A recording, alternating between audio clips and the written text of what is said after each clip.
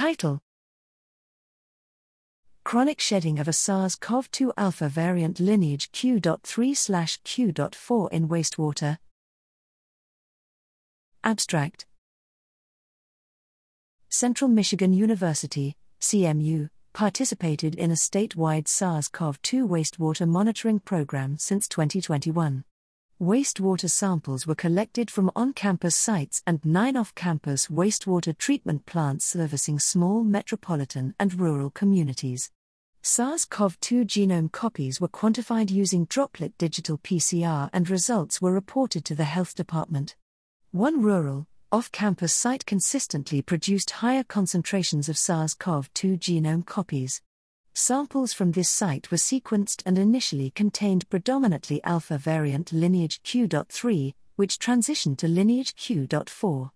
Alpha variant lineage Q.3/Q.4 was detected at this site beginning in fall 2021 and continued until summer 2023. Mutational analysis of reconstructed genes revealed divergence from the alpha variant lineage Q.3 clinical sequence over time, including numerous mutations in the surface glycoprotein RBD and NTD. We discussed the possibility that a chronic SARS-CoV-2 infection accumulated adaptive mutations that promoted long-term infection. This study reveals that small wastewater treatment plants can enhance resolution of rare events and facilitate reconstruction of viral genomes due to the relative lack of contaminating sequences.